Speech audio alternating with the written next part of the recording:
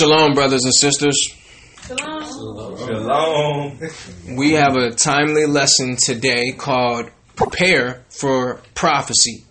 So today we're going to go into some mental preparation of what our mindset should be going forward after what is about to go down in this earth concerning prophecy. So, during this time after we've had the truth and now we are being led by the Most High, one thing we must, take into account is that we should filter everything that's going to transpire through Scripture. So follow direction from Scripture because it's going to get tough and only the spiritually strong will survive. Let's go to Matthew 19. This is Christ and the disciples. We're going into our mindset going forward. We're going to read 19 and 27. Matthew 19, verse 27. Then answered Peter and said unto him, Behold, we have forsaken all and followed thee. What shall we have therefore? So this is when Christ was soon to be delivered. The disciples asked, we gave up everything to follow you, Christ. We were fishers. We had boats. We gave up everything to follow you. What are we going to get out of this? This is what's being asked. Continue, brother. Verse 28. And Christ said unto them, Verily I say unto you, that ye which have followed me in the regeneration when the Son of Man shall sit in the throne of his glory, ye also shall sit upon 12 thrones, judging the 12 tribes of Israel. He said those who followed him during the regeneration, which means when you pass away, and those who have already died when Christ come up from the grave. Read that one more time, brother. Verse 28. And Christ said unto them, Verily I say unto you, that ye which have followed me in the regeneration when the Son of Man shall sit in the throne of his glory, ye also shall sit upon 12 thrones, judging the 12 tribes of Israel. So he told those disciples that when Christ bring the kingdom, you will sit on the 12 thrones, judging the 12 tribes. Continue, brother. Verse 29. And every one that hath forsaken houses, or brethren, or sisters, or father, or mother. Read that again, brother. Verse 29. And every one that hath forsaken houses, or brethren, or sisters, or father, or mother, or wife, or children, or lands, for my name's sake. Now the Most High is telling you what you may have to sacrifice to do this work. That's what he's saying. Read it one more time, brother. Verse 29. And every one that hath forsaken houses, or brethren, or sisters, or fathers, or mothers, or wife, or children, or lands, for my name's sake, shall receive an hundredfold. See, so you must be willing to put everything down and be a living sacrifice. That's what this is saying. Everything is on the line. This is serious when you come to do this work. Read it one more time, brother. Verse 29. And every one that hath forsaken houses, or brethren, or sisters. Because the Most High is the one who's given you all of these relationships. The Most High gave you your mother, or your husband, or your wife, or your brother. You got that from the Most High. Continue, brother. And every one that hath forsaken houses, or brethren, or sisters, or father, or mother, or wife, or children, or lands, for my name's sake, shall receive an hundredfold, and shall inherit everlasting life. Everlasting life. So he said, or lands. So if the Most High tell you, you have to move from a land, and we're not just talking about Babylon, but we know that we're going to have to move around quite a bit because 2nd Ezra told us, be like pilgrims on the earth, which means be ready to take your bag and go. Don't think that you're going to move out of the country and stay one place because it's going to be going down everywhere. So this is the mental preparation of where we should be. Now, read that one more time, brother. Verse 29. And every one that hath forsaken houses, or brethren, or sisters, or father, or mother, or wife, or children, or lands, for my name's sake, shall receive an hundredfold. For his name's sake. So we must go proclaim the name of the Most High. That's what we are to do. Continue. And shall inherit everlasting life. All right. So if you present yourself as a living sacrifice, then you will receive everlasting life. And that's the thing. We don't even know what it's like to live right now. This isn't living. This isn't living at all. For you to, we think that life is going to work, being used like a battery and tossed like rubbish the next day, just for our children to do the same thing. That's what we think life is. If you're not working, slaving yourself out, you're not working. You don't have a good life. That's what we have been programmed to believe. Read it one more time. Verse 29. And everyone that hath forsaken houses, or brethren, or sisters, or father, or mother, or wife, or children, or lands, for my name's sake, shall receive an hundredfold, and shall inherit everlasting life. Right. So the Most High said those lands, right? That's key. You should examine that, because why? You can't put borders on the Most High. Wherever the Spirit tell you to go is where you have to go. You can't say, yeah, I'm only going to do it here. That's like Jonah. You got to go wherever he leads you to go, no matter what land it is. So we got to examine that. We got to examine that. We're going to go to, well, actually, go ahead and read verse 30, brother. Verse 30. But many that are first shall be last, and the last shall be first. Right. See, now, this is key, because we know plenty of people that are saying, I've been in this truth, or, I've been reading the Bible and had a relationship with God for 30 years. This is what they're going to say. That's what they're saying already. And the Most High is saying the youth are going to be the ones to lead. He said he would speak to his people through the mouth of babes. Read that scripture again, brother. Verse 30. But many that are first shall be last, and the last shall be first. Right. Now, we're going to prove to you that the bulk of this doctrine of Christ would be brought by the children, the babes, the youngins, this generation here. This is the generation that's going to free us, because why? This generation are spiritual rebels. They're not attached to institutions that program them to fear government. So, if our past, generations would have had it, they would have brought the kingdom. They don't have it. So now we're going to see what the Most High have to say. Go to, let's go to Matthew 11 and 25.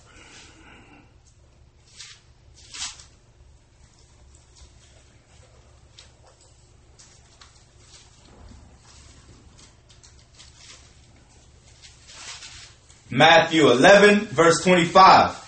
At that time Christ answered and said, I thank thee, O Father, Lord of heaven and earth, because thou hast hid these things from the wise and prudent, and hast revealed them unto babes. Read that again. Verse 25. At that time Christ answered and said, I thank thee, O Father, Lord of heaven and earth, because thou hast hid these things from the wise and prudent, and hast revealed them unto babes. Right. So we have woken up in a mass number. Especially the youth have woken up in a mass number for a mass movement. And they can't deal with that. They can only deal with carnal wars. They can't fight a spiritual war. They're not ready for that. They can't do that. Anybody can fight a physical war. You can't beat them in that. But the spiritual war is what the Most High have woken the youth up to lead. It's this generation right now, not the ones before. This one right here is going to be the people that break us free. Read that one more time, brother. Verse 25. At that time Christ answered and said, I thank thee, O Father, Lord of heaven and earth, because thou hast hid these things from the wise and prudent, and hast revealed them unto babes. Right. Let's go to Mark 2 and 22, because the Most High said you can't put new wine in an old bottle. We're going to show it to you, because why? It's going to go into the youth. We're going to prove it to you. Let's go to Mark 2 and 22. Mark 2, verse 22.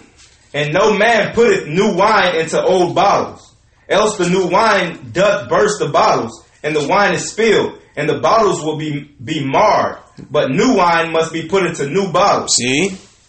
Because some people are just so caught up in their doctrine and their way of life that they can't change. They can't. The Most High is going to use the youth. Why? Because the youth don't have that much life to say that they were wrong. This age that we're at is not even half of the life that we're going to live. Some people have lived over half of their life, 50, 60 years. So they may be thinking, for 40 years? The youth have only been adults for, not so long, maybe a decade. maybe a little over a decade, which means we were following what our parents said before that time. So you've only had maybe a decade, a little less than 10 years to be doing the wrong thing and have made the wrong decision. This is the age where you are looking to find yourself, become a man, become a woman. This is at this age, especially in your early 20s, around 20 for men, is when they start looking for God. They start looking into religion. They start looking for something bigger than themselves. That's usually the age that it happens for a man. Read that one more time, brother. Verse 22. And no man putteth new wine into old bottles, else the new wine does burst the bottles, and the wine is spilled, and the bottles will be marred. But new wine must be put into new bottles. Right, see? So the older generation was pacified.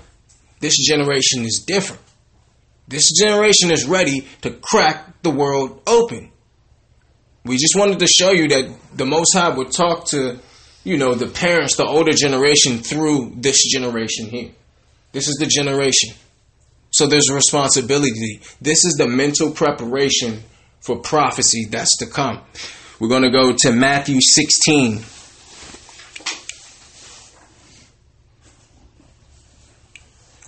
We wanted to stick in the gospel a little bit because a lot of times people hear us going to the Apocrypha, Old Testament a lot, and they think that it may be something up with the New Testament. And we believe the entire Bible, the entirety of the Bible, and the other Hebrew records also. So we're not, a church who just follows the Old Testament or just follows the New Testament. We follow them both in conjunction with the Apocrypha. All right, let's go to Matthew 16 and 16. Matthew 16, verse 16. And Simon Peter answered and said, Thou art the Christ, the Son of the living God. Read that one more time. Verse 16. And Simon Peter answered and said, Thou art the Christ, the Son of the living God. So Peter, through the Holy Spirit, had the understanding that Christ was the Son of God. He had that understanding. Now, during this time, there was other doctrines. Israelites were waiting on Elijah. They were waiting on David because it said that he would raise up David from the seed of David. So they thought that David was going to be reincarnated. These are the things that Israelites believed. So this was a new doctrine. Read that one more time, brother. Verse 16. And Simon Peter answered and said, Thou art the Christ, the Son of the living God. So he said he knew that he was the Messiah. Peter knew through the Holy Spirit that Christ was the one that was prophesied about. The one that they were talking about and teaching about the whole time, and he's there. He understood. Continue, brother. Verse 17. And Christ answered and said unto him, Blessed art thou, Simon Bar-Jonah, for flesh and blood hath not revealed it unto thee, that thou art Peter. Revealed it unto thee, but my Father which is in heaven. See? Read that one more time, brother. Verse 17. Verse 17. And Christ answered and said unto him, Blessed art thou, Simon Bar-Jonah, for flesh and blood hath not revealed it unto thee, but my Father which is in heaven. See, so he got the understanding from the Most High, from the Holy Spirit. This was something that a man did not tell him. See? So he understood that Christ was the Messiah, the Hamashiach. They understood. Continue, brother. Verse 18. And I say also unto thee, that thou art Peter, and upon this rock I will build my church. Read that again. Verse 18. And I say also unto thee, that thou art Peter, and upon this rock I will build my church. Now the Roman Catholic Church comes in right here and say that they are the church that Christ was building through Peter. This is what they said. This is how they kind of link themselves. They always just use one scripture that'll just get somebody who don't read the Bible, a novice, to just follow everything they're saying when it really have nothing to do with what they're saying. Read it one more time, brother. Verse 18. And I say also unto thee, that thou art Peter, and upon this rock I will build my church, and the gates of hell shall not prevail against it. So he would build his rock on who? On Peter. See? And the Roman Catholic Church knew this.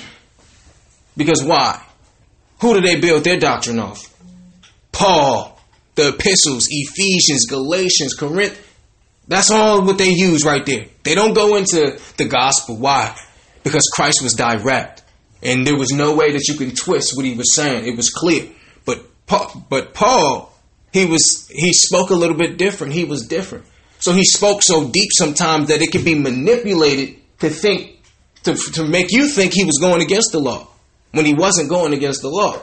So they didn't stick on Christ's doctrine. They didn't use Peter. They used Paul because it said that Paul is hard to be understood. When you go into these Christian churches, look at the bevy of New Testament epistle scriptures. And they don't even know, who those scriptures were sent to. Those scriptures were sent to the churches in Ephesus, the church in Colossia. It was sent to the elders of the church. It wasn't sent to, people who didn't really know the law. It was sent to elders. So that's why some of the language you don't understand. Because why? If I'm a mechanic and I'm talking to a mechanic, there's certain things that I don't have to speak on because we understand. So I speak right over it and you get the terminology. See, so he wasn't speaking to everyday people. The Roman rulership were not using those letters to rule with. This was strictly sent to the authority in the church, the elders, the ushers. That's who had these letters. It wasn't meant for doctrine. Read that one more time, brother. Verse 18. And I say also unto thee that thou art Peter, and upon this rock I will build my church, and the gates of hell shall not prevail against it. Right, so the Christian church or the Catholic church have infiltrated and then instituted their brand of Christianity. That's what they've done, because that's not what Christians were. Christians were Jews who believed in Christ, because majority of the Jews didn't believe in Christ. So the Romans saw fit to put a label on those Jews so they can know which ones believe in Christ and which ones don't. And those Jews, Benjamin, Judah, Levi, were called Christians. It wasn't what you see today. Christianity or Catholicism is the highest satanic religion there is. I know people think, well, what about Islam? It's sad to say that Islam is a branch of Christianity. It's the same exact story. The same thing that they're pushing is just for Arabs. It's the same exact thing. It's the same exact thing. So Christianity is the highest satanic religion, Catholicism, that there is. Let's continue, brother. Verse 19. And I will give unto thee the keys of the kingdom of heaven, and whatsoever thou shalt bind on earth shall be bound in heaven, and whatsoever thou shalt loose on earth shall be loosed in heaven. Read that one more time, brother. Verse 19. And I will give unto thee the keys of the kingdom of heaven, and whatsoever thou shalt bind on earth shall be bound in heaven, and whatsoever thou shalt loose on earth shall be loosed in heaven. So if we followed the same vein as Peter's, the doctrine or the church that Peter established, we would have this. Read it one more time, brother. Verse 19. And I will give unto thee the keys of the kingdom of heaven, and whatsoever thou shalt bind on earth shall be bound in heaven, and whatsoever thou shalt loose on earth shall be loosed in heaven. Continue. Verse 20. Then charged he his disciples that they should tell no man that he was the Christ. So he was like, don't go telling people who I am. This is what he was telling the disciples. Continue, brother. Verse 21. From that time forth began Christ to show unto his disciples how that he must go unto Jerusalem. Read that again. Verse 21. From that time forth began Christ to show unto his disciples how that he must go unto Jerusalem and suffer many things of the elders and chief priests and scribes, and be killed, and be raised again the third day. Right, so he was preparing them. He was preparing them for him to leave. So he was saying, listen, I'm going to need you to carry this. I'm going to need you to carry this. So he was preparing them because he knew his time was running down. Read that one more time, brother. Verse 21. From that time forth began Christ to show unto his disciples how that he must go unto Jerusalem and suffer many things of the elders and chief priests and scribes, and be killed, and be raised again the third day. Then Peter took him, and began to rebuke him, saying, Be it far from thee, Lord, that this shall not be unto thee. See, so now Peter is saying, no, Lord, don't die, don't leave us. He's emotional. No, brother, I love you, brother. He's being emotional now. Now remember, Peter just received the keys to the kingdom, to the church. This was the same Peter. Read that one more time, brother. Verse 22. Then Peter took him and began to rebuke him, saying, Be it far from thee, Lord, this shall not be unto thee. But he turned and said unto Peter, Get thee behind me, Satan. Read that again. But he turned and said unto Peter, Get thee behind me, Satan. Thou art an offense unto me, for thou savorest not the things that be of God, but those that be of men. Right. See, so number one, he separated that spirit that was in Peter from Peter. And now he just gave Peter the keys. And he still recognized that even then, Satan jumped in. Why? Because Peter was emotional. And when you're emotional, that's Satan's getting ready to come into you. Whether it's a spirit of love or anger or whatever. If you aren't tempered, Satan will come in. Read that one more time, brother. Verse 23. But he turned and said unto Peter, Get thee behind me, Satan. Thou art an offense unto me, for thou savorest not the things that be of God, but those that be of men. So don't follow your emotions. Don't be emotional. Sisters, do not be emotional. When you feel yourself and you know that you want to be emotional, you know when you just need to be angry or something. You know, I know too. And you got to shun that because you know that, that's not right. Because right now it may not seem like a good idea, but when you intoxicated off of it, some things do look like a good idea. So we got to be very, very careful. Now, what we wanted to show you is that Christ saw the spirit in this same man that he just rebuked. So, listen, do not let your flesh overcome your spirit. That's the key thing, because this is what will happen. And no matter who you are, everybody can get used. Anybody, especially when you're emotional. Read that one more time, please. Verse 23. But he turned and said unto Peter, Get thee behind me, Satan. Thou art an offense unto me, for thou savorest not the things that be of God, but those that be of men. Right, so when we get emotional, we usually make decisions that will dictate the rest of our life. Usually when we're emotional, we make that decision that will dictate the rest of your life based on that emotion that you had. We all have done it. Continue, brother. Verse 24. Then said Christ unto his disciples, If any man will come after me, let him deny himself. Read that again. Verse 24. Then said Christ unto his disciples, If any man will come after me, let him deny himself and take up his cross and follow me. Right. So if you're going to follow Christ, you must deny yourself. That means the things, of course, we want to go out and hang out, go on vacation, and all these things. Just go to the picnic with my family, and, everybody wants to do that. But is that the time right now with what's going on? So you must deny yourself. Deny what it is that you think you deserve. Read it one more time, brother. Actually, read from 23. Verse 23. But he turned and said unto Peter, Get thee behind me, Satan. Thou art an offense unto me, for thou savorest not the things that be of God. So thou savorest the things that not be of God. So what he was saying is, you are trying to follow a doctrine of a man. So you're telling Christ that he, through your emotion and love, we don't need you to die. Don't die. But that was the whole reason he came. So if he allowed you through that emotion to pull him out of the reason why he came, think about that. Read that part again, brother. Verse 23.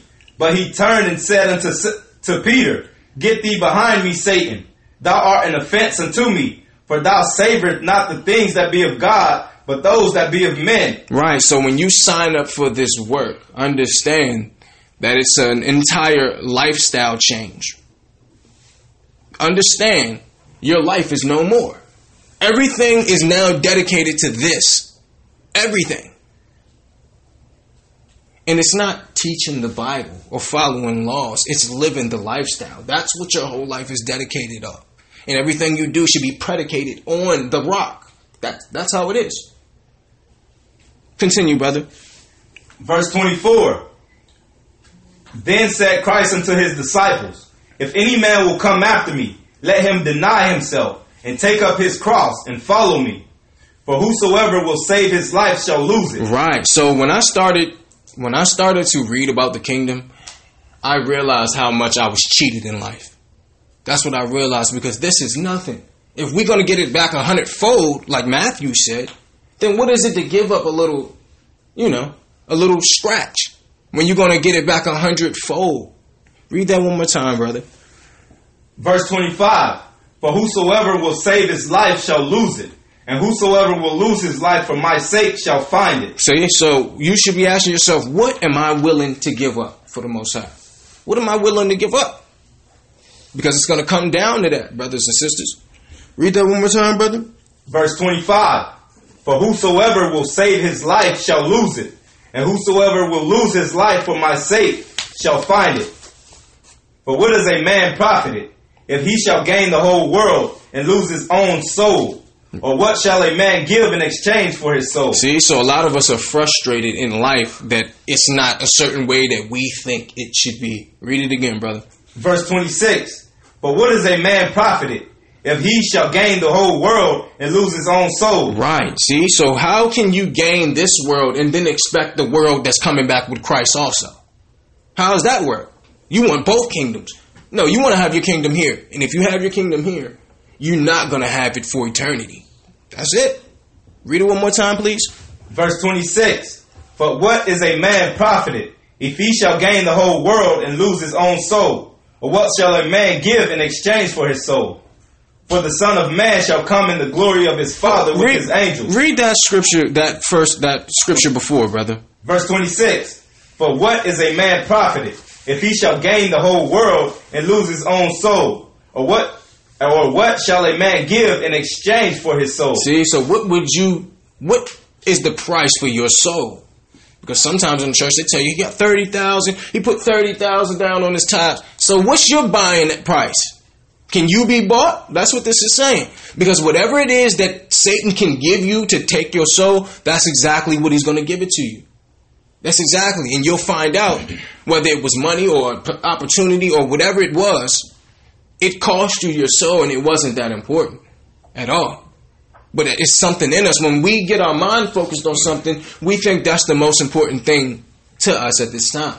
When really it's just a peon. It's a mustard seed in the true game. Read that one more time, brother.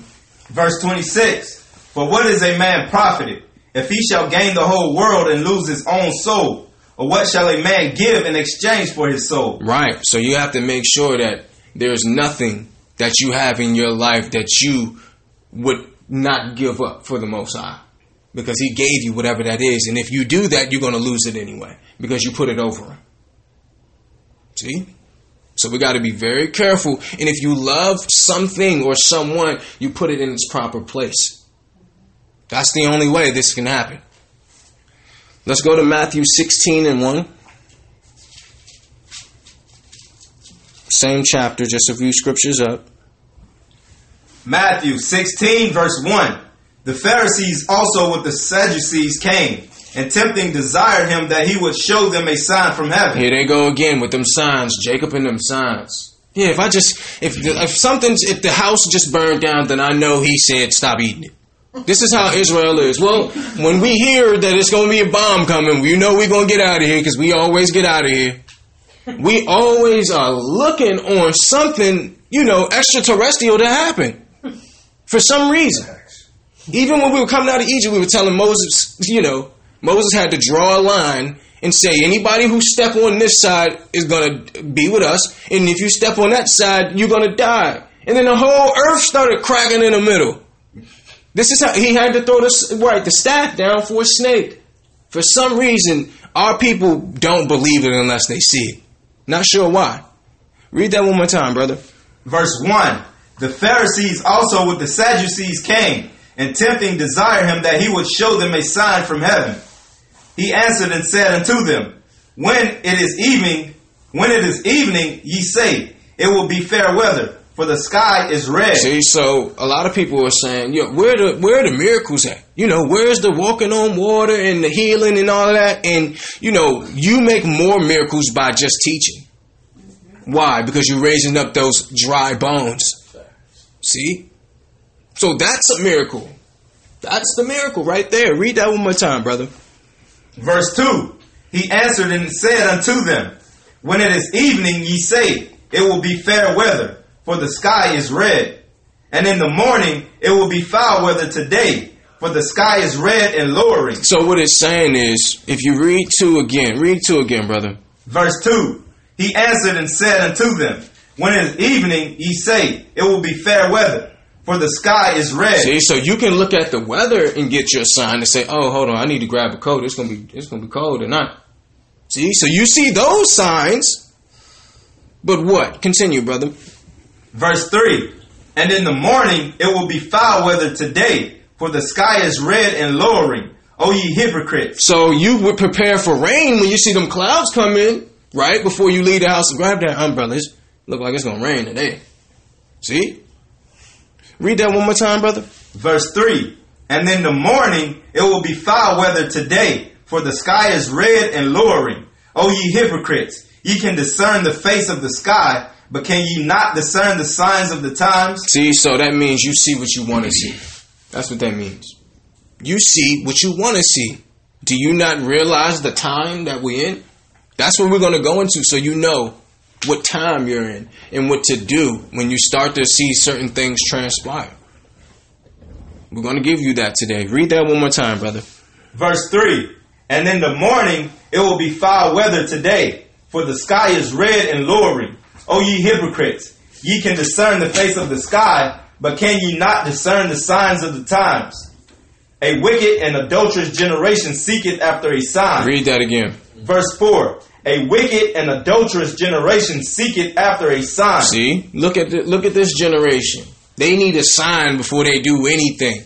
They need a sign. So what sign are they going to get, brother? But the sign of the prophet Jonas, and he left them and departed. Read that again. Verse 4, a wicked and adulterous generation seeketh after a sign, and there shall be no sign given. There will be no sign given. See? Read that again, brother. Verse 4, a wicked and adulterous generation seeketh after a sign, and there shall no sign be given unto it, but the sign of the prophet Jonas. And he left them and departed. Right. So a lot of people, they want to know the time. How long before Christ come back? So they can go do what they want to do.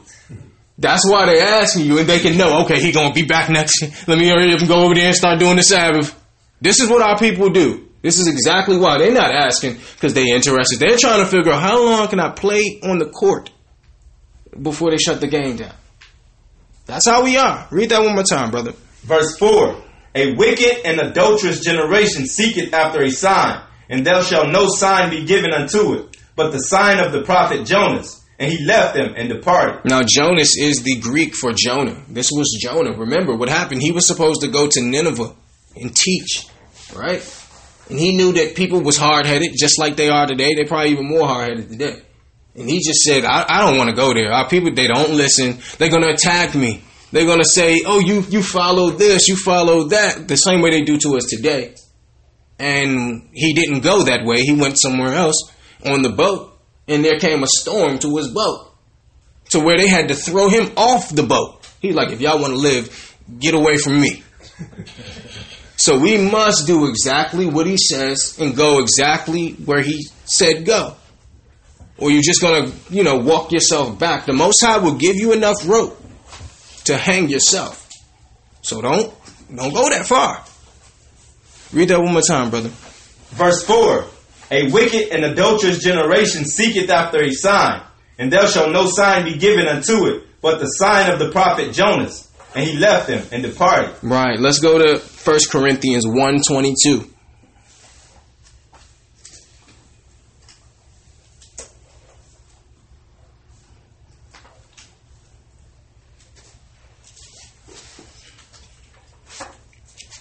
First Corinthians 1 verse 22. For the Jews require a sign, and the Greeks seek after wisdom. Read that again. Verse 22. For the Jews require a sign, and the Greeks seek after wisdom. Right. Now, why does it only say Jews in the New Testament? Because in 721, the northern tribes were taken out of the land.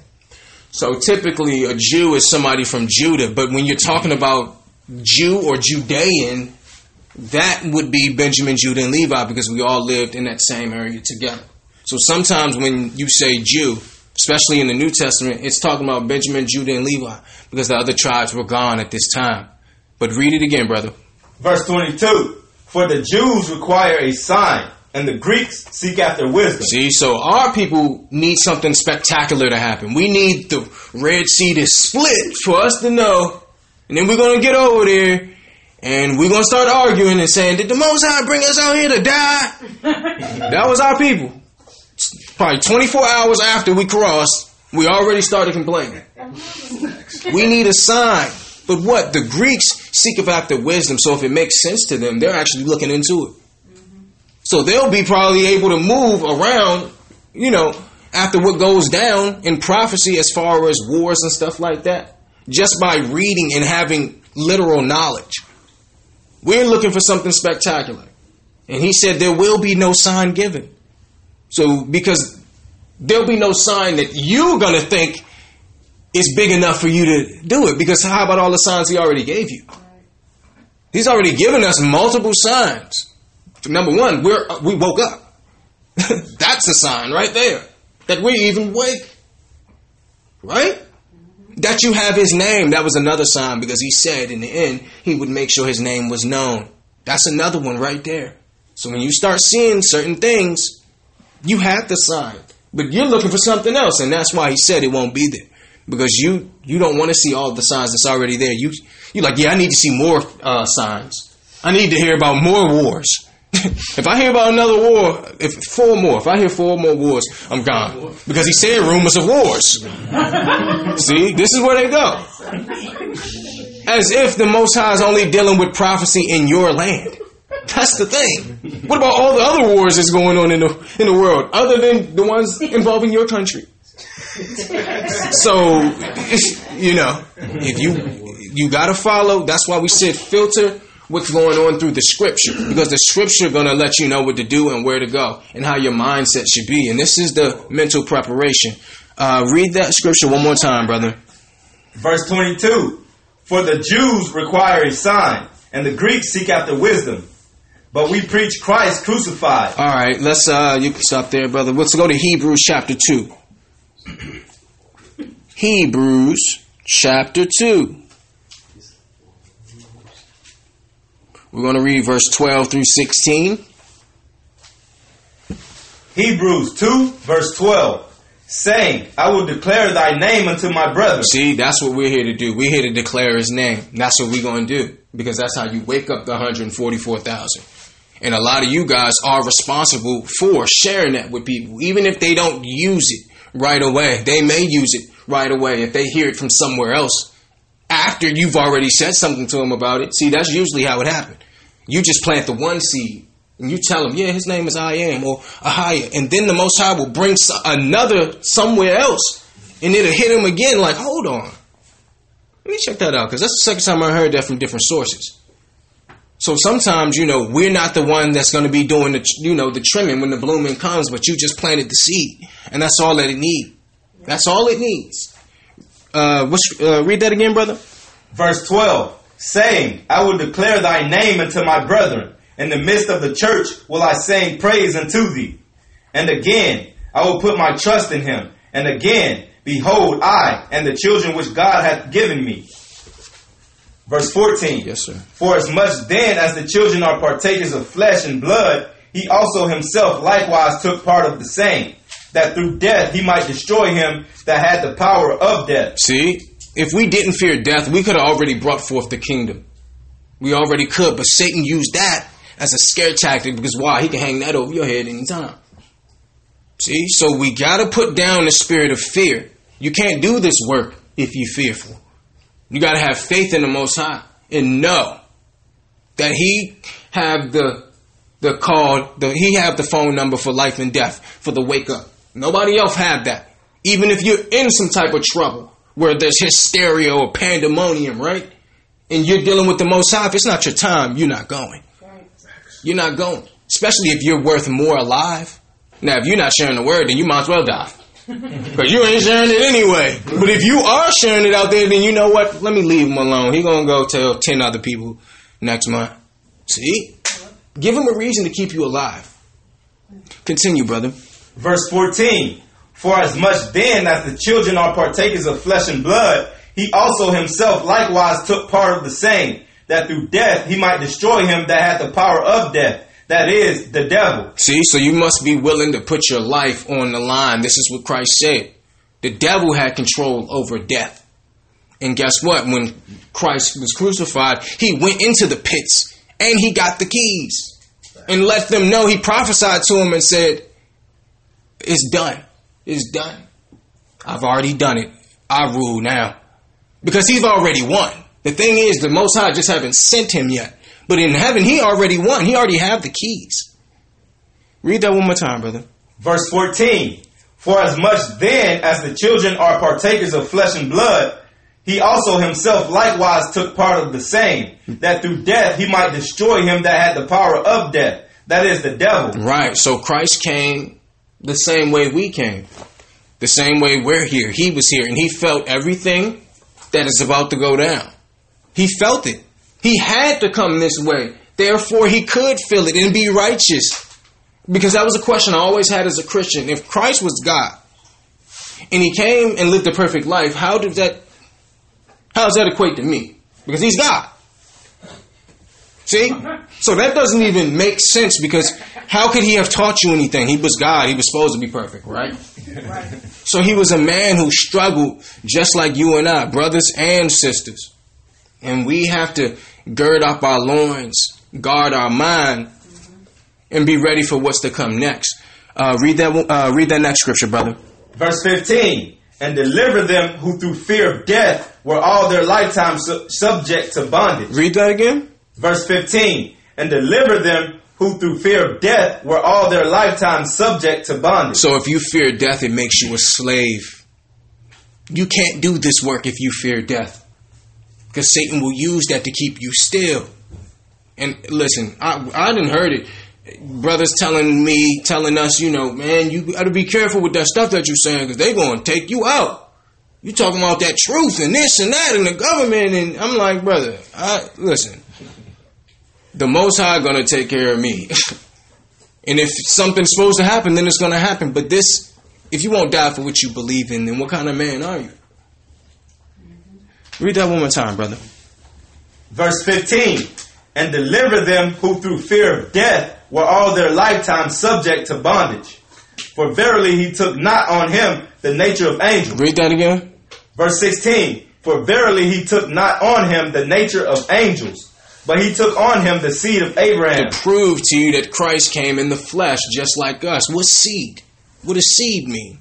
Let us show you. Because he came in the seed of Abraham. So is the Most High lying? Is he lying, or are you wrong? That's the only way it works. Romans 1:3, brothers and sisters.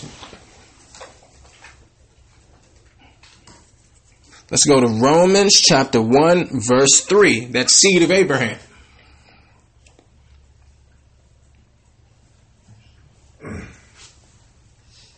Romans 1, verse 3.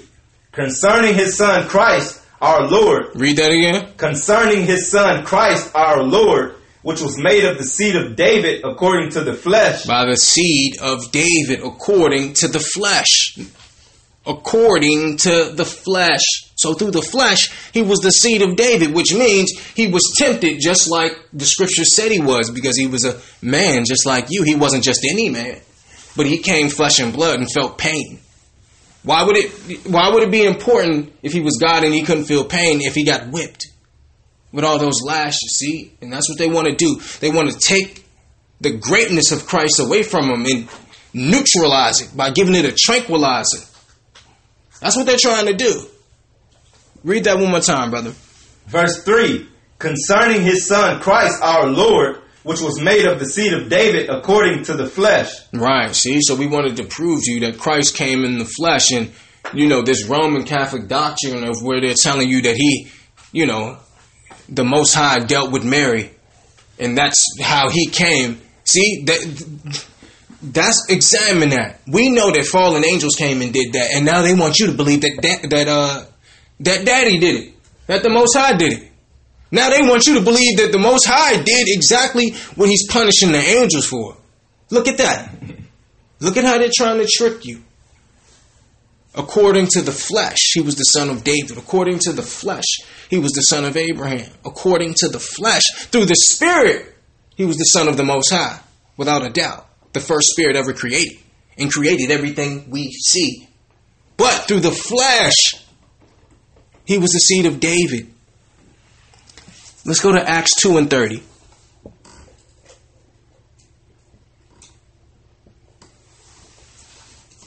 Because even a Christian can follow this lesson, because it's right in their doctrine, right in the New Testament. They don't go anywhere else.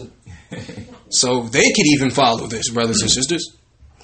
Verse 30, brother. Acts 2, verse 30. Therefore, being a prophet, and knowing that God had sworn with an oath to him, that of the fruit of his loins, according to the flesh. According to the what? The flesh. According to the what? The flesh, he would raise up Christ to sit on his throne. Now say the Most High is a liar. See? Through the fruit of a man's loins. We know what that is. According to the flesh. Now, is the Most High lying? Or did somebody teach us wrong? That Christ don't have a father. You don't have a father, that make you a bastard, right? Excuse my language. Right. See how they just sneak this in there? Read that one more time, brother. Verse 30. Therefore, being a prophet, and knowing that God had sworn with an oath to him, that of the fruit of his loins, according to the flesh, he would raise up Christ to sit on his throne. Now, why do we go here? Because this is the mindset that we must be in, the mindset of Christ. That's what we're going into. The mindset of the disciples. Christ went through everything we went through, even on a higher degree. Satan offered him the world to rule. And we always say, a lot of times brothers and sisters will look at that Adam and Eve story and say, why didn't they just not eat it? They had everything else.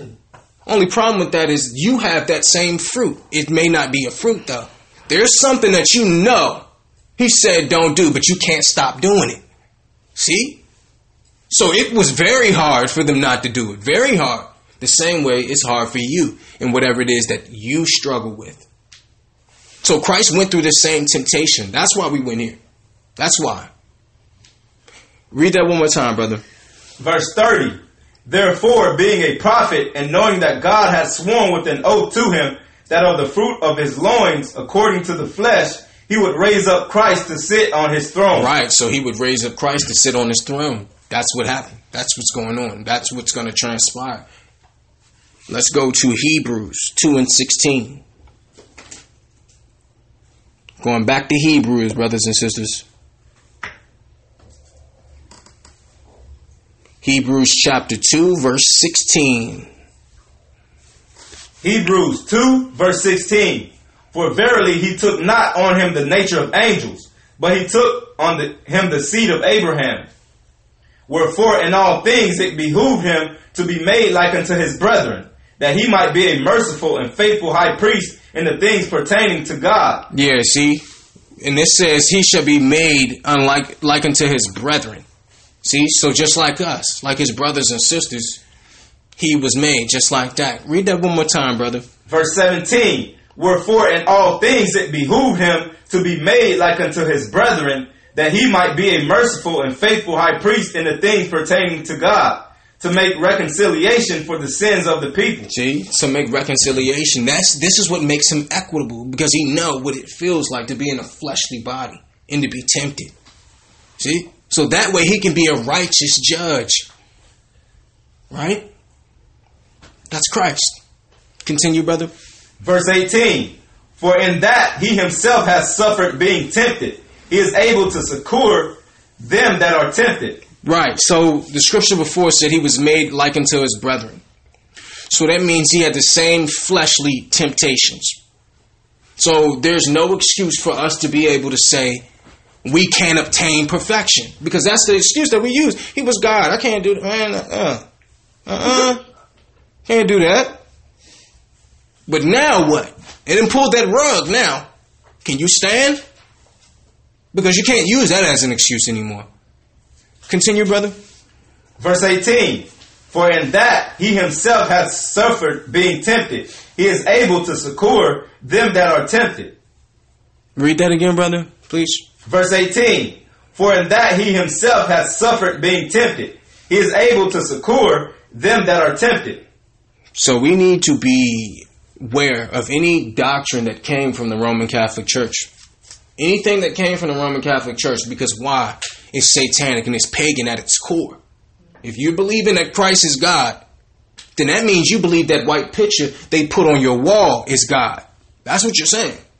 See how that all rings together? If you think Christ is God, then you're thinking that that white Seja Borgia is God now. When we know that Christ is the Son of God.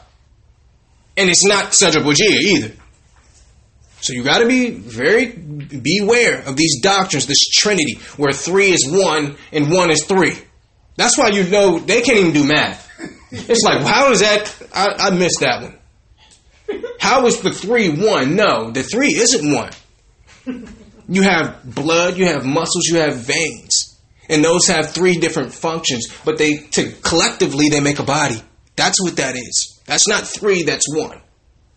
Because what does that mean? That means there was a time when the Most High was to himself before he even pulled the Holy Spirit out of him. So that's a doctrine of the devil. That's a doctrine of the devil, the rapture doctrine. That came directly from the Jesuits and from, high Satanists in the Catholic Church. Why would they want you to believe that there's going to be a rapture? Because if I'm not raptured, then I might as well get this mark, because all of that don't happen till after the rapture. See how that is? So now you're not going to leave America either because you believe you're going to be raptured. When the Bible said that a servant is not more worthy than his master, if Christ had to endure, you will have to endure. Why should you be raptured up into heaven and not go through any destruction? How is he going to prove you? How is he going to figure if he can trust you? How is that going through what Christ went through? So these are the doctrines that you must be aware of. Read that one more time, brother. Verse 18. For in that he himself has suffered being tempted, he is able to succor them that are tempted. Right. Now, let's go to Mark 10 and 18. Further proof that Christ is not the Most High. Usually when somebody is saying that, dealing with a Christian, I go right here. I go straight to here. Mark 10 and 18. You're saying the Most High you're saying Christ is God. Okay. I'm with you. I'm with you on that. Let's see. Mark 10, verse 18. And Christ said unto him, Why callest thou me good? There is none good but one, that is God. See? So look at that. That's the separation. Christ said, don't even call me good. Call God good. I thought he was God, though. See? So that's a doctrine that comes from the Roman Catholic Church that is a fiery path to hell.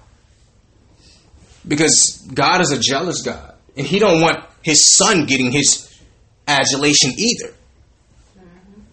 It's just like if you have a son or a daughter, you don't, and you put, you build and establish a business, have a name, a reputation, should they get your respect? No. Instead of you?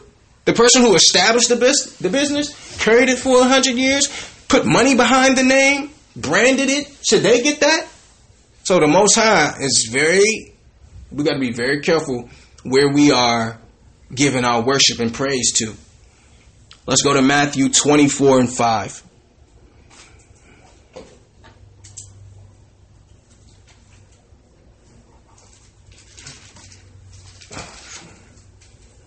Matthew 24, verse 5. Matthew 24, verse 5. For many shall come in my name, saying, I am Christ, and shall deceive many. Read that again, brother. Verse 5. For many shall come in my name, saying, I am Christ. I am Christ. I am Christian.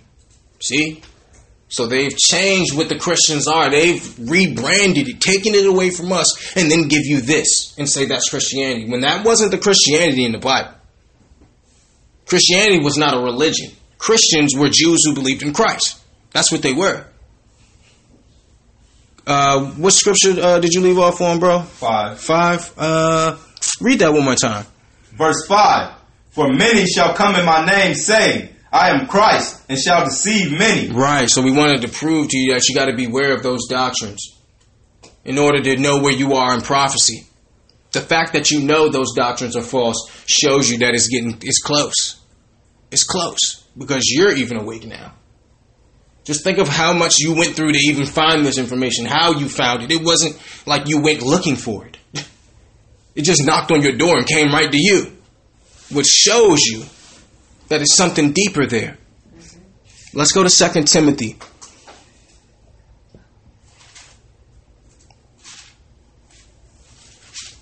We're going to 2 Timothy 3:1. 2 Timothy 3, verse 1. This know also, that in the last days perilous times shall come. For men shall be lovers of their own selves. So that's twofold. That's saying there'll be homosexuals, a lot of homosexuals. Read it again, brother. Verse 1. This know also, that in the last days perilous times shall come. For men shall be lovers of their own selves, covetous, boasters, proud. So homosexuals, they will be all about themselves. They would love themselves more than others. They would also be loving other men. Read that again, brother. Verse 2. For men shall be lovers of their own selves, covetous, boasters. Covetousness, which means everything you see, you want. Everything you see. When you get, it's just like a kid. You get a toy, and then in 2 days, you're like, I need another toy. I need another one. That one's old. I don't like that one. See, you just keep moving the bar. That's covetousness. Boasters. Boasters, that's being braggadocious. Just like our hip-hop music. Look at my chain, look at my girl, look at my rims. That's music now. All you gotta do is, boast yourself pretty much on a song, and that's hip-hop now. Continue, brother. Proud. Blasphemers. Blasphemous. That blasphemy means they would blaspheme the Most High's name during these times. In fact, they would say it's no God. They would disrespect the Most High's name. Why? Simply because they have a mouth? Wow. Read that one more time, brother. Blasphemers. Disobedient to parents. Disobedient to parents. Now, that's a good one because I know a lot of young people in the truth. They get this information, then they run and then to their house and like, what are you doing in here? You celebrating this and you eating this food and what are you doing up in here? And they like, we've eaten the same food we did with you. That's what we doing up in here. And you're like, whoa. So the doctrine is not for you to go disrespect your parents. I don't care how much you know. Even now, still today, for me, you are not, the doctrine wasn't for you to go act like you know something more than your parents. Because you can't teach your parents nothing unless they allow you to teach them. That's the thing. That's the only way it's going to work. So you continue to be that light, right, of love and understanding. And one day your mom or your dad or whoever may come to you and say, what you're dealing with interests me. Can you show me a little something? And then you got to be prepared because that may be your only chance to ever do it. So you got to be prepared. Read verse 2 again, brother. Verse 2. For men shall be lovers of their own selves, covetous, boasters, proud, blasphemers, disobedient to parents, unthankful, unholy. It says unthankful. So that means we would have a short memory as to what God have done for us. We would feel some sort of entitlement. Every time he gets you something, you're just unthankful with that. You need more. It's not good enough. And even to, in a different angle, I know some brothers that we've been able to, or some people that we've been able to share information with, and then they'll take that same information, flip it on us, as if we did something wrong. It's like, even the brothers that I learned from, even though I learned some things outside of them, baptism, the Most High's name, I would never disrespect those brothers. They will be the same thing to me forever, which is how when I met them, I would never disrespect my brothers, no matter how much I know. We've become unthankful. We'll go right up into the same church that raised us and question them before they flock. When really that Bible, even though it wasn't being taught right, that spirit that was there actually helped you out. So we can't pick up that spirit of entitlement. Well, I came to the truth. I ain't really come here to be struggling and stuff. I could have did this out there. He said we was the kings. Where is it? He said we was the queens. Where's my rulership at? That's another thing that goes down with Israel, and that's why we really got slammed. Because we thought we were somebody back then. And now it flipped. And as soon as we find out who we are again, we start acting arrogant once right again. And that was nobody more proud than our people. We proud for nothing right now. We don't even know who we are, and we still proud. Just think about that. Just imagine us having this and how proud that a lot of brothers and sisters would be. That's not the spirit of the Most High. Continue, brother. Verse 3. Without natural affection, truce breakers, false accusers, incontinent, fierce, despisers of those that are good. Read that last part again. Despisers of those that are good. Right. See, so they would now anything that's good, they don't like. They attack anything that's not good, or anything that's good. See, look at that. If you were, and I know family sometimes they antagonize you because they notice you're not doing things that you used to do. Right? You're not going to some of those parties. It's Friday night. Why you ain't out at the IHOP after the club? Come on, everybody's doing it. See? So they'll start to antagonize you. If you was out selling drugs or at the club, they would have less problem with you. You know? They're like, that's just what they do. You're young. See? But when it comes, when you start dealing with that Bible, though, look at what comes out. Look what peeks out. Read that one more time, brother. Verse 3. Without natural affection, truce breakers, false accusers, incontinent, fierce, despisers of those that are good. Despisers of those that are good. Let us show you Isaiah 5:20. This is what he's saying. Isaiah chapter 5, verse 20. Isaiah 5, verse 20. Woe unto them that call evil good and good evil. Read that again. Verse 20. Woe unto them that call evil good and good evil. So they'll see what you're doing. You following the right things, and then they'll call that bad. They'll call that a cult. They'll start attacking you on that. It's like something is twisted in their brain where now anything that's good, they look at it as evil and vice versa. Oh, you don't want to do the Christmas? You don't want to go to the Halloween party? Then they look at you crazy. And I'm like... Because they want to believe they're already doing good. Right. But they're perfect. There it is. The self-examination. The self-examination. I'm like, how is that even a question? Like, in my mind, I don't see anything that could even be misconstrued as godly with Halloween. And somehow the look on their face is like flabbergasted. Half of them know it and they just ignore it. Yeah, there it is. Yeah, Sunday church. There it is, exactly. See, because that's being a Christian. Doing what you want to do. I just want to use the title. Right? I just need the title. Then I'm going to do what I want. That's how it is. Showed up for attendance. Yeah, that's what it is. Yep. That's what it is, brothers and sisters. So now that you are actually following it as it's written, everybody's starting to notice you. I spoke to a brother who's in the military today, and I said, they may antagonize you because you're doing something different as far as the foods that you're eating, not going out on Saturday, but really that made you stand out in the military. Yeah. In where you're supposed to fit in a place where you're supposed to fit in. You wear the same thing, you do the same thing as everybody else. You speak the same language.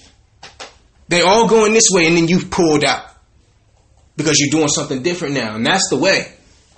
See, now they're going to joke on you now. Oh, he can't do that. That's part of his religion. He can't even read that book. He can't read the book. Yeah. No, he can't even watch TV. So this is what they'll do. This is what they do now. Now it's a joke. Right? Which scripture did you leave off on, brother? I was on 18. All right. Let's see. Read verse 20. Yeah. That's good. Verse 20. Woe unto them that call evil good and good evil, that put darkness for light and light for darkness, that put bitter for sweet and sweet for bitter. See? So everything you do will be misconstrued as evil. You just don't want to spend time with your family. You just this. You're in a cult. You just think you're better than somebody. They will always misconstrue your purpose when that's not your purpose at all. See? So there will be some that call evil good and good evil, but that's the thing. If the world love you, you're not doing the right thing. You're doing the right thing is why you're being attacked. That's the proof. If everybody could just get along with you, and I don't mean get along, but if everybody just agrees with what you believe, you definitely, I don't know what you're doing, but you're doing something wrong. Because you die over truth. Ask Martin Luther King. Ask Malcolm X. Ask Christ. You die for truth. This isn't a game. Let's go. Read that one more time before we move on. Verse 20. Woe unto them that call evil good and good evil, that put darkness for light and light for darkness, that put bitter for sweet and sweet for bitter. Right. Let's go to John 15 and 18. John chapter 15, verse 18. Because if the world love you, something's wrong. John 15, verse 18. If the world hate you, ye know that it hated me before it hated you. Read that again. If the world hate you, ye know that it hated me before it hated you. Right, see? Christ was hated. So if you're loved, then that's something ain't right. Something is not right. Because Christ was hated. So expect this. This is the mental preparation for what's getting ready to transpire. Read that one more time, brother. Verse 18.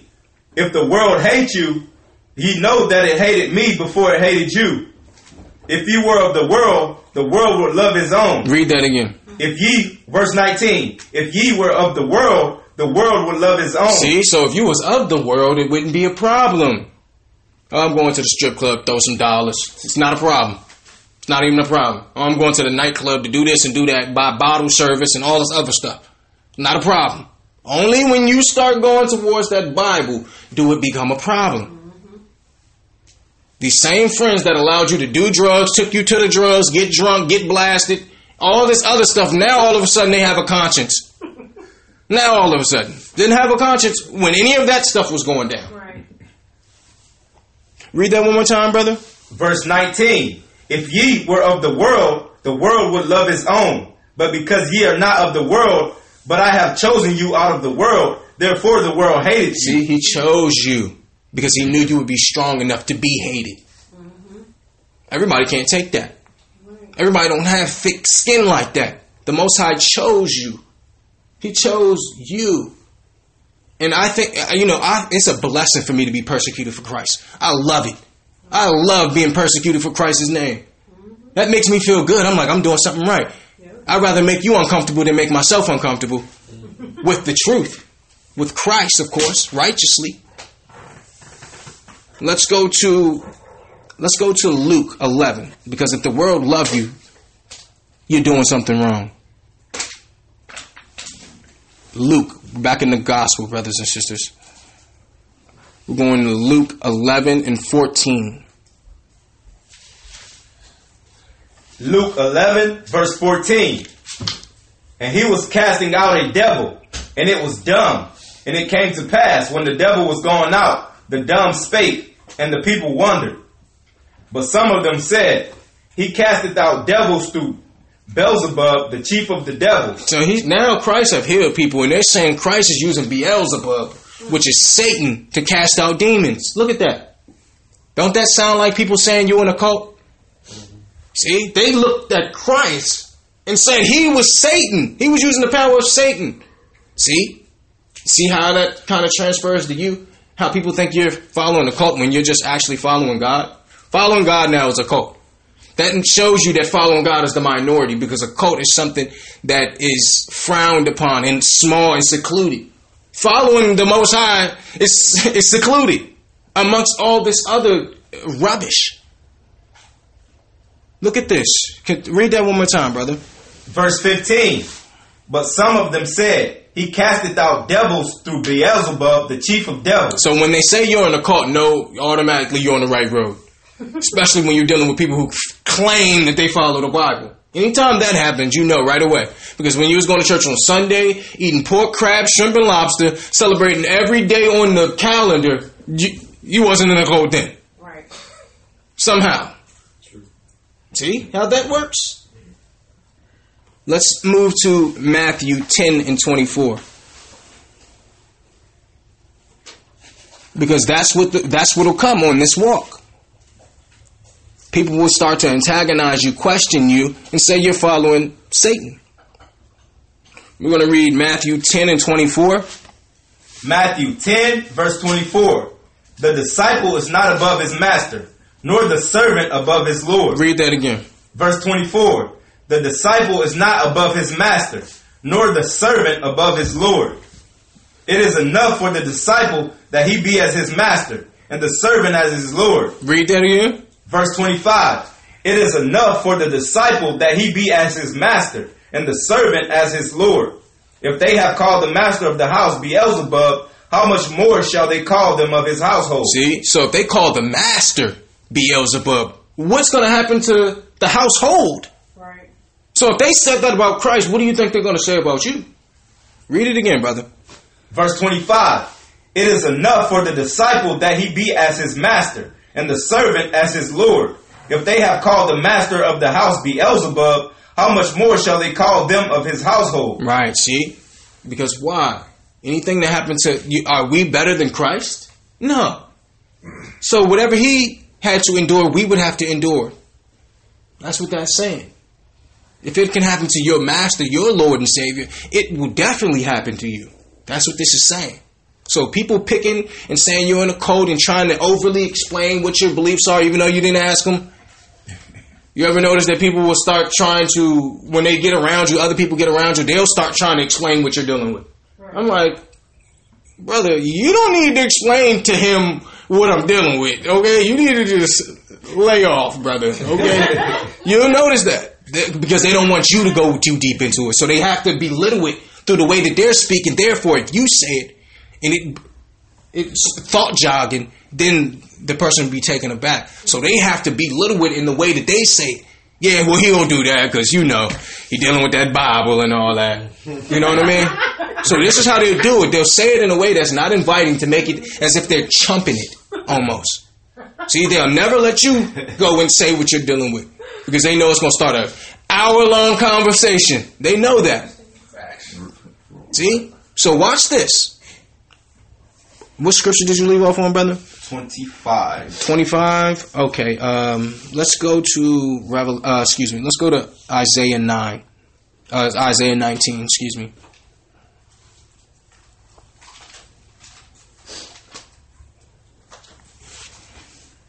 Verse 1? Yes, sir, because we're going to go into some prophecies. Now, this is in prophecy. You need to know what's going to transpire. So we have gone into the mindset that we must be in. These are some of the things that are going to happen. This is the burden of Egypt.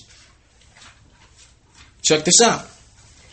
Isaiah 19, verse 1. Right, because why? Because Egypt is not exempt from culpability in this. They went too far with us also, and the Most High have a judgment coming there. Also, read that, brother. Isaiah 19, verse 1. The burden of Egypt. Behold, the Lord rideth upon a swift cloud, and shall come into Egypt. And the idols of Egypt shall be moved at his presence, and the heart of Egypt shall melt in the midst of it. So there's a judgment coming to Egypt also for using us to build the mortar on their constructs. Most I didn't forget about that. May have been a long time ago for you. But there is a judgment coming to that land also. And that's why we don't have any attachment to any land out there. Because the Most High said what? Be like pilgrims on the earth. There's judgment coming there also, brothers and sisters. Read that again, brother. Verse 1. The burden of Egypt.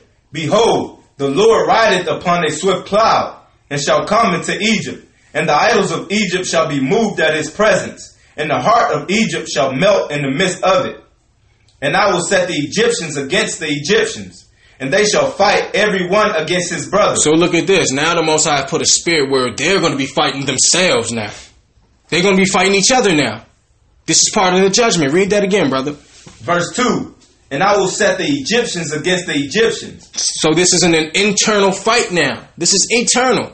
Now, not only is this talking about Egypt, the geographical location, but it's talking about spiritual Egypt also. We're going to prove that to you. Read that one more time, brother. Verse 2. And I will set the Egyptians against the Egyptians, and they shall fight every one against his brother, and every one against his neighbor, city against city, and kingdom against kingdom. See? So this is the geographical location of Egypt and the spiritual Egypt. Now you may be thinking, how do you know there's a spiritual Egypt? Well, let us show you. Revelations 11, verse 8. To prove to you that there's a spiritual Egypt also. So this is what's coming to both. You need to know what places are going to be safe in prophecy. You need to know when you need to pick and move, pick and move, pick and move. So you must know. Revelations 11, verse 8 and 9. Revelations 11, verse 8.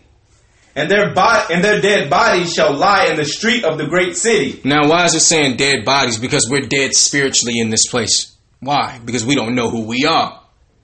This is spiritual Egypt. Read that again, brother. Verse 8. And their dead bodies shall lie in the street of the great city, which spiritually is called Sodom and Egypt. Which what? Spiritually is called Sodom and Egypt. Now, Sodom and Egypt, why is it saying that? Because number one, Sodom was known for homosexuality. You know, sodomitish behavior. Egypt was our first captivity. See? So this isn't just going down in a geographical location. It is there, but also in this land that's using the pyramid, the Egyptian pyramid, on their money. Those same people. Continue, brother. Verse 8. And their dead bodies shall lie in the street of the great city, which spiritually is called Sodom and Egypt, where also our Lord was crucified. Right, so you would have, this is the valley of the dry bones. We're dead in this particular land. And you would have homosexuals over government seats. Presidents would have them all up in the cabinet. This is what would go on. It's like Sodom. It's like Egypt. Continue, brother. Verse 9. And they of the people and kindreds and tongues and nations shall see their dead bodies 3 days and a half, and shall not suffer their dead bodies to be put into graves. Right, so we wanted to show you that this isn't just a geographical location, but also spiritually Egypt. Now, let's go back to Isaiah 19 and 1. This is the prophecy.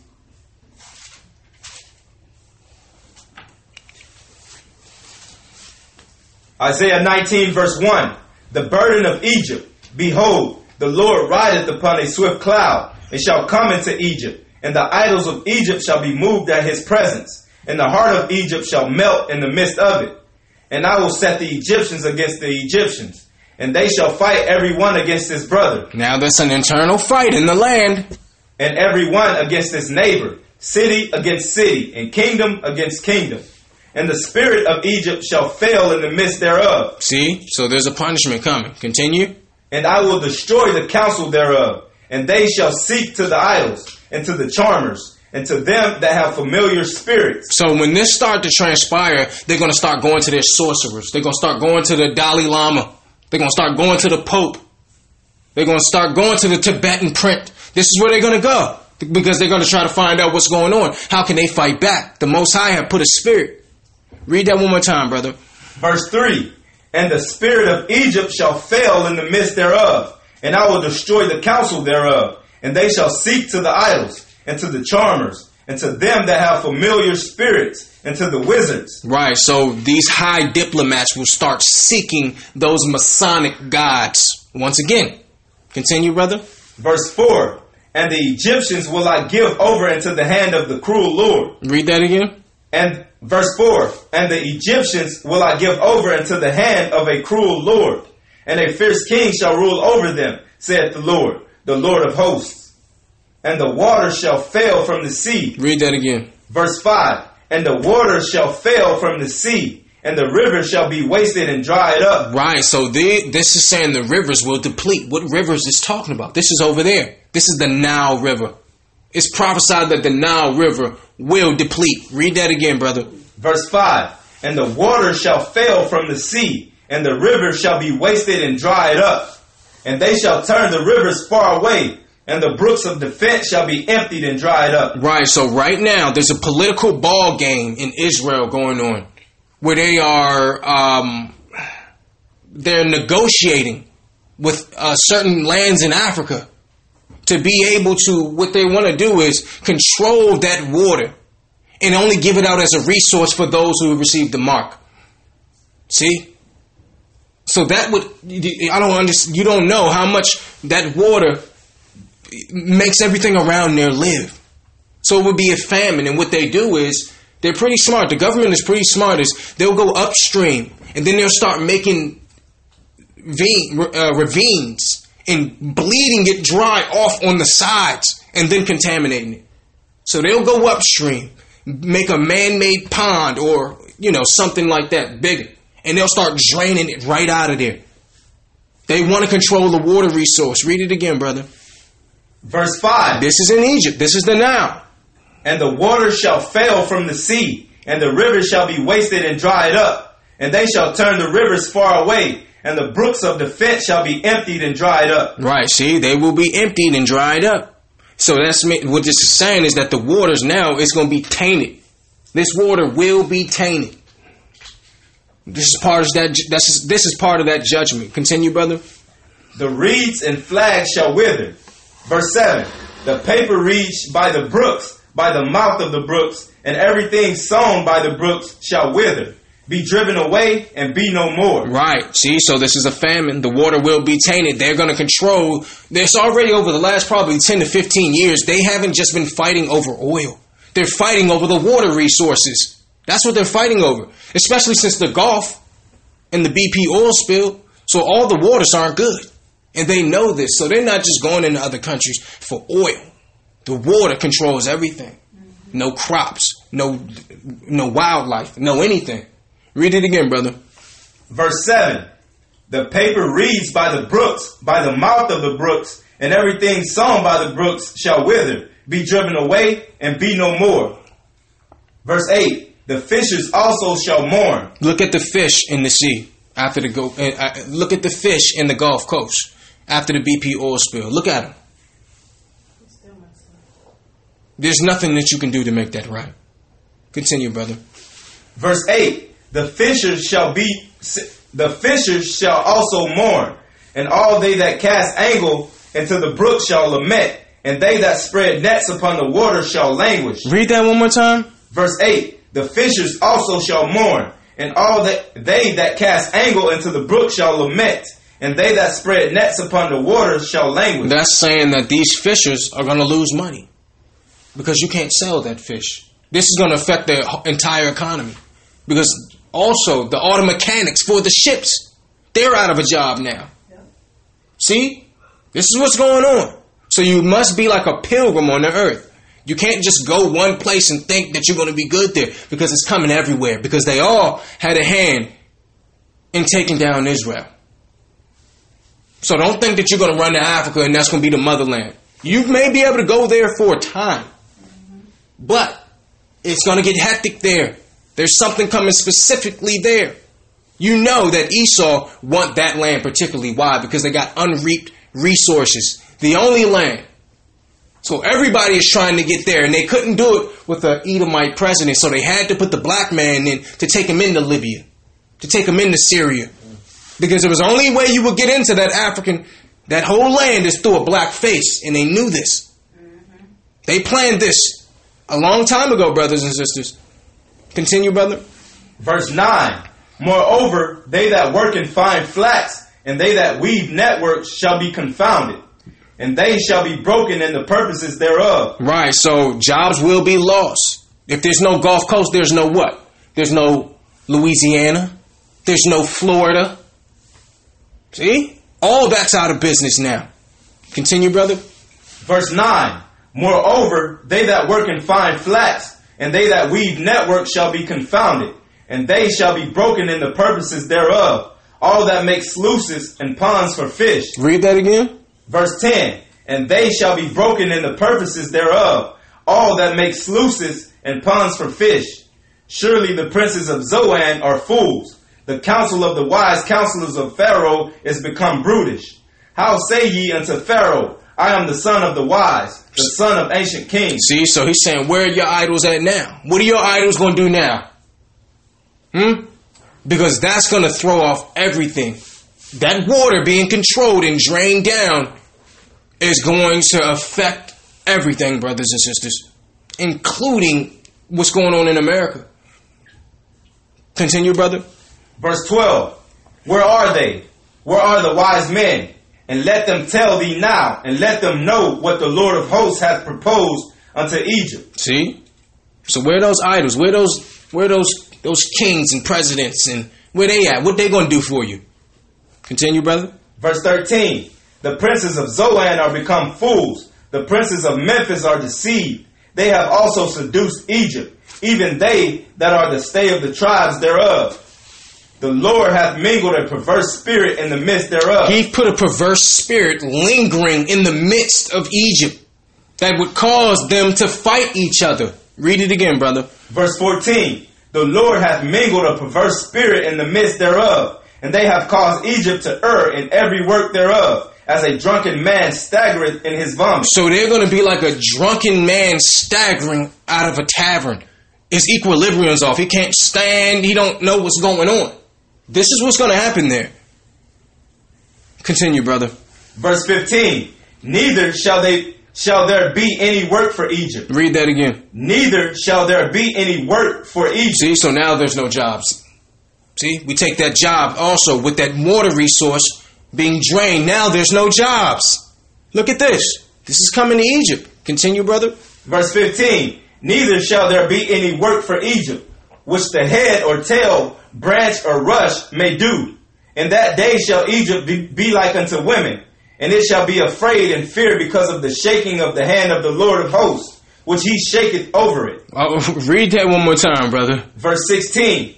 In that day shall Egypt be like unto women, and it shall be afraid and fear because of the shaking of the hand of the Lord of hosts, which he shaketh over it. Continue. Verse 17. And the land of Judah shall be a terror unto Egypt. Read that again. And the land of Judah shall be a terror unto Egypt. See, so Benjamin, Judah, and Levi are going to terrorize that Egyptian land. See?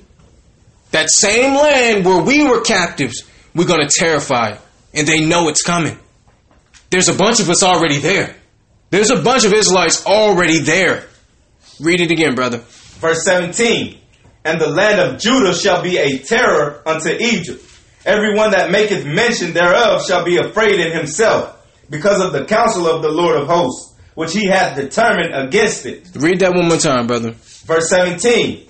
And the land of Judah shall be a terror unto Egypt.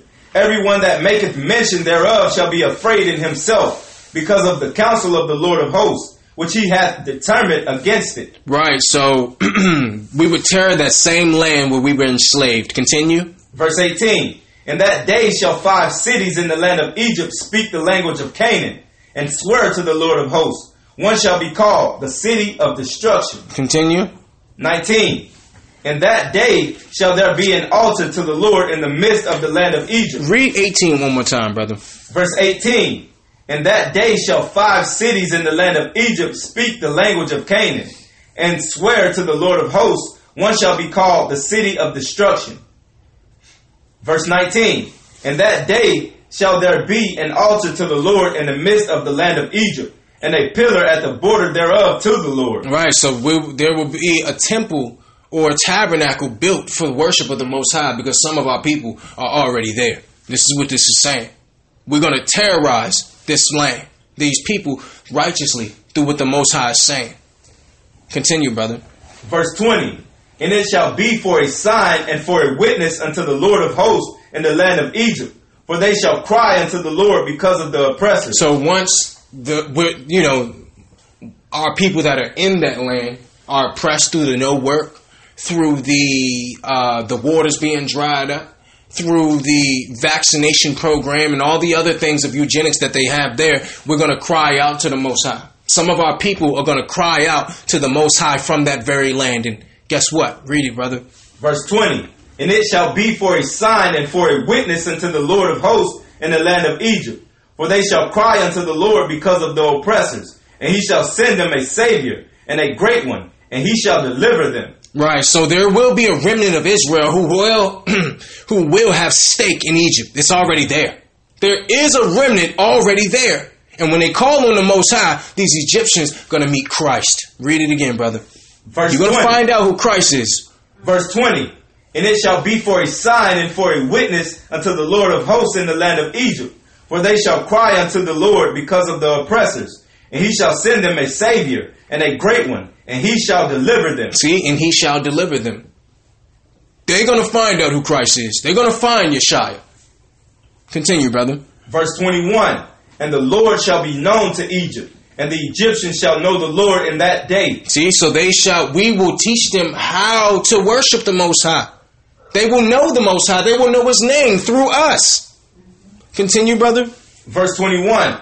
And the Lord shall be known to Egypt. And the Egyptians shall know the Lord in that day. And shall do sacrifice and oblation. Yeah, they shall vow a vow unto the Lord and perform it. See, where are they going to learn this from? From Israel. They're going to learn it from us. Continue, brother. Verse 22. And the Lord shall smite Egypt. He shall smite and heal it. And they shall return even to the Lord. And he shall be entreated of them and shall heal them. Read that again, brother. Verse 22. And the Lord shall smite Egypt. He shall smite and heal it.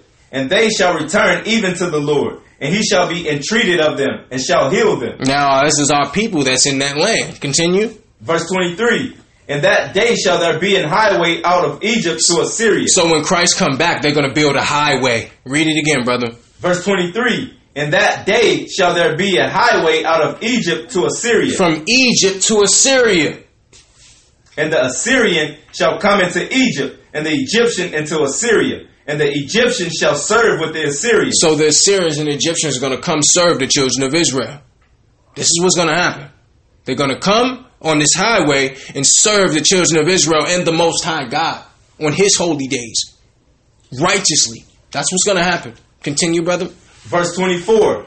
In that day shall Israel be the third with Egypt and with Assyria, even a blessing in the midst of the land. To prove to you that this prove to you the percentage of us that's already there. It said Israel will be a third with the Assyrians and the Egyptians. So there'll be a third of us there. Look at that. Read it again, brother. Verse 24. In that day shall Israel be the third with Egypt and with Assyria, even a blessing in the midst of the land, whom the Lord of hosts shall bless, saying, Blessed be Egypt, my people, and Assyria, the work of my hands, and Israel, mine inheritance. Right. So some of our people went back into the land. The Puerto Ricans, the Ephraimites, the tribe of Manasseh, they went into those lands, back into those lands after the split of the kingdom, the northern kingdom and the southern kingdom. They went into those lands. They have stake there now, a lot of them. And there will be a judgment and there will be a famine coming to that land. Now, if you're there, you understand what you can do to make it on the other side of prophecy. If you're not there, then you know when to stay away from there and what's going to come there and how you may help get people from there. Because that land is going to be smoked. Just like Israel, it's going to be smoked. There's one safe place. One. And that's where he told Baruch, where I speak to you in this land, second Baruch, which is modern day Saudi Arabia. That's where you need to be. If you're not there, it's going to be hard for you. It's going to be hard, brothers and sisters. So today's lesson was mental preparation to survive prophecy. We want to say Kwam Yashala. Kwam Yashala. Shalom.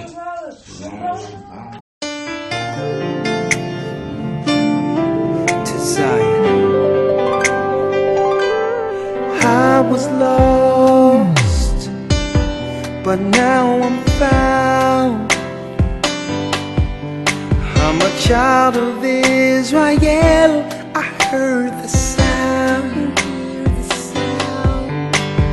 Please give me the strength to